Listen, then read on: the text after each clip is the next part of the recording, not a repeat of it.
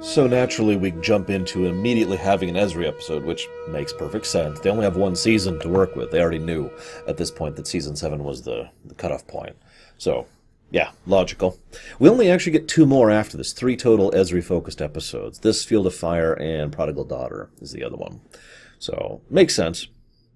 Makes sense. It's a good episode, too. I actually like this one. Even though its entire point is to introduce me to a character that, at this point, I'm already well familiar with.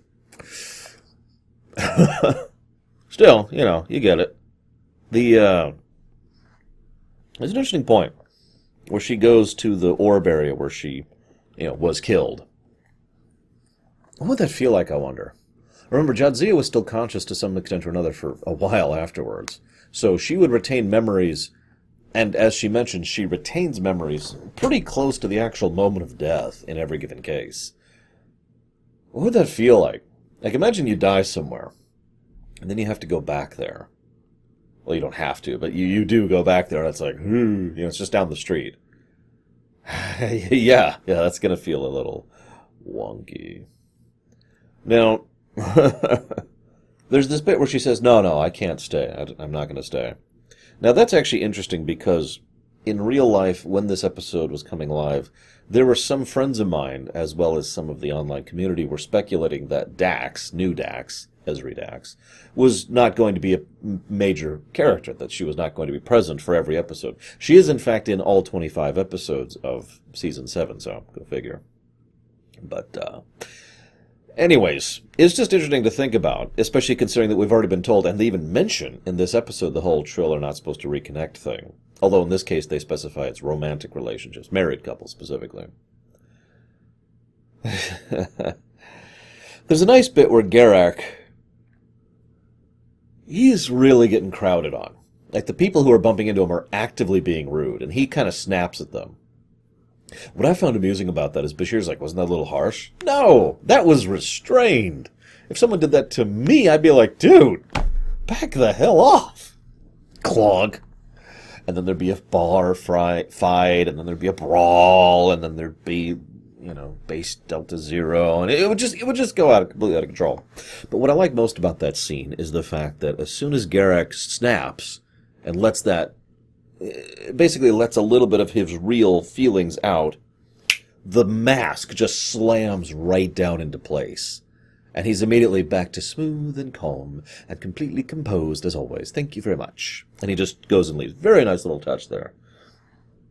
So then there's the scene where Ezri goes in to talk to Garak to try and talk about the claustrophobia issue, which we've of course known about. Funny fact, Andrew Robinson has a bit of claustrophobia himself. Really. Which is funny because Nana Visitor has a similar problem. The things we go through, right? Anyways, so he's talking about it, and she gives her analysis of him and her diagnosis of him, and it's gotta be the single most amateurish, terrible attempt at psychological analysis and interaction that I have ever seen. Maybe not ever, but good God. I'm pretty sure that I've known people when I was 14 who are better at analyzing people than what she tries to do to Garak. She goes for the base level surface attempt at something that may or may not have an actual connection point to modern events. And given the way he talks about it, it's very clear that this is only being drifted in the wrong direction. Anyone paying attention would tell this is not claustrophobia if they're paying attention to him and how he's talking about what he's talking about. And she even mentions, the idea of, maybe that's it. Maybe we're totally still... This is my biggest complaint with this episode, and I do think it is a large complaint.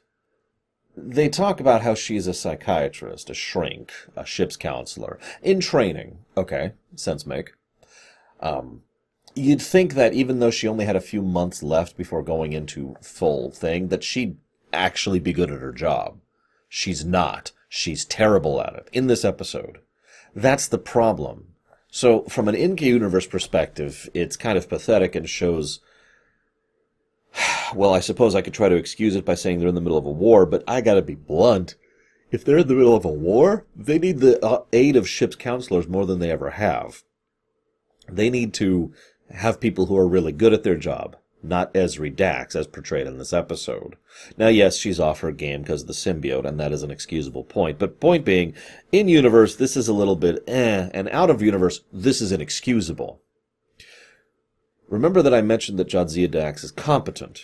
Now, they wanted Ezri Dax to be firmly established as a different person, neurotic and having issues. Okay, that makes sense. You need to establish that she's a completely different person. I've watched Doctor Who. I get it. But you can't establish Ezri Dax as incompetent, because that doesn't get the audience's attention or sympathy. All it does is make us go, wait, you're in charge of their mental health? She doesn't even solve Garak's problem. There's a bit where Garak says, I owe it to you. No, you don't. She didn't do anything. All she did was come by to apologize for failing, and you started talking to her. Think about that for a second. Forgive me for hammering this point in, but I really feel it poisons the rest of the episode. Because she comes across as bumbling in addition to bumbling at her job. Now, let me try to explain this a little bit, because I just realized I'm not doing a good job here. One of the things we've come to accept in fiction, even on Star Trek, is people have quirks, and they have idiosyncrasies, they have personality traits, all sorts of things that make them who they are, right? But when it comes to that thing they're good at, that's what they're good at. They're good at something, right? When it comes down to it, for all of Barclay's flaws, he was a damned good engineer. He was pushing the edge of what engineering could do. There's a reason they were able to recontact Voyager across bagrillions of light years, and it's because of Barclay. Right? In other words, the idea here is that, and this is a very common fictional trope, is that we accept someone who has, but they're also good at something. Because, well, let's be honest, just about everyone's good at something. At least after a certain age range. Now, I know Ezri Dax is supposed to be young, but my point stands. My point is, what should have happened is we should have seen a neurotic, distorted mess who's barely struggling and can't seem to do it. And what should have been the problem is when she first tried to diagnose Garak, it should have been all about how much she was stumbling over her own issues. Which, if you're paying attention, is exactly what the first scene was. The one I mentioned was very amateur. The problem there was she kept getting confused with her own past lives, and that got in the way of her doing her job. Perfect. Bravo. But the second time she should have pushed out to Garak, the second time he's trying to go out the airlock, she should have been able to lock down and start to really analyze what's going on with him.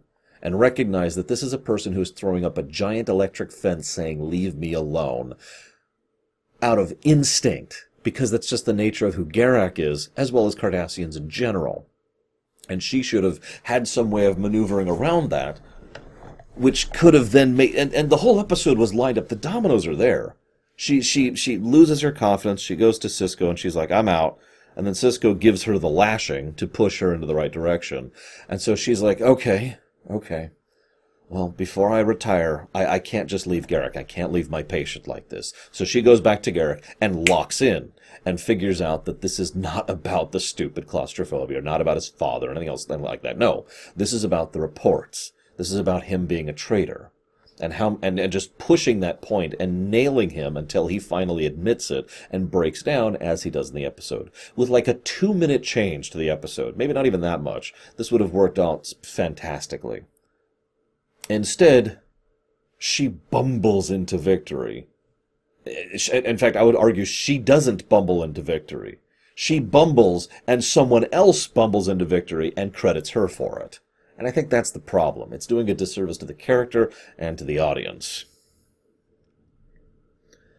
Other than that, I really like this episode. Nicole Bohr, does a really good job of a lot of the way she portrays herself as, I know who you are. Like, you could almost see her drift into Dax mode and then Ezri mode, and she kind of shifts back and forth between the two, something that she will kind of start to merge a little bit more as the series goes on. I like the scene with her and Bashir, especially, where he's like, you did that, and she's like, don't flirt. And she even mentions Jadzia knew how to deal with it. Very subtle point, but that means Well, it means the flirting's working. It means Ezri's actually being affected by it, and she doesn't know how to deal with it. She doesn't actually admit that outright, but it's a nice little touch. And then, of course, she puts her hand on Bashir's thing and says, "It's okay, I understand." And she does that from the perspective of a friend. There is love there, but it's not that kind of love. This is, I care about you. I'm concerned about you. I'm sorry you have to go through this. Obviously, she cares.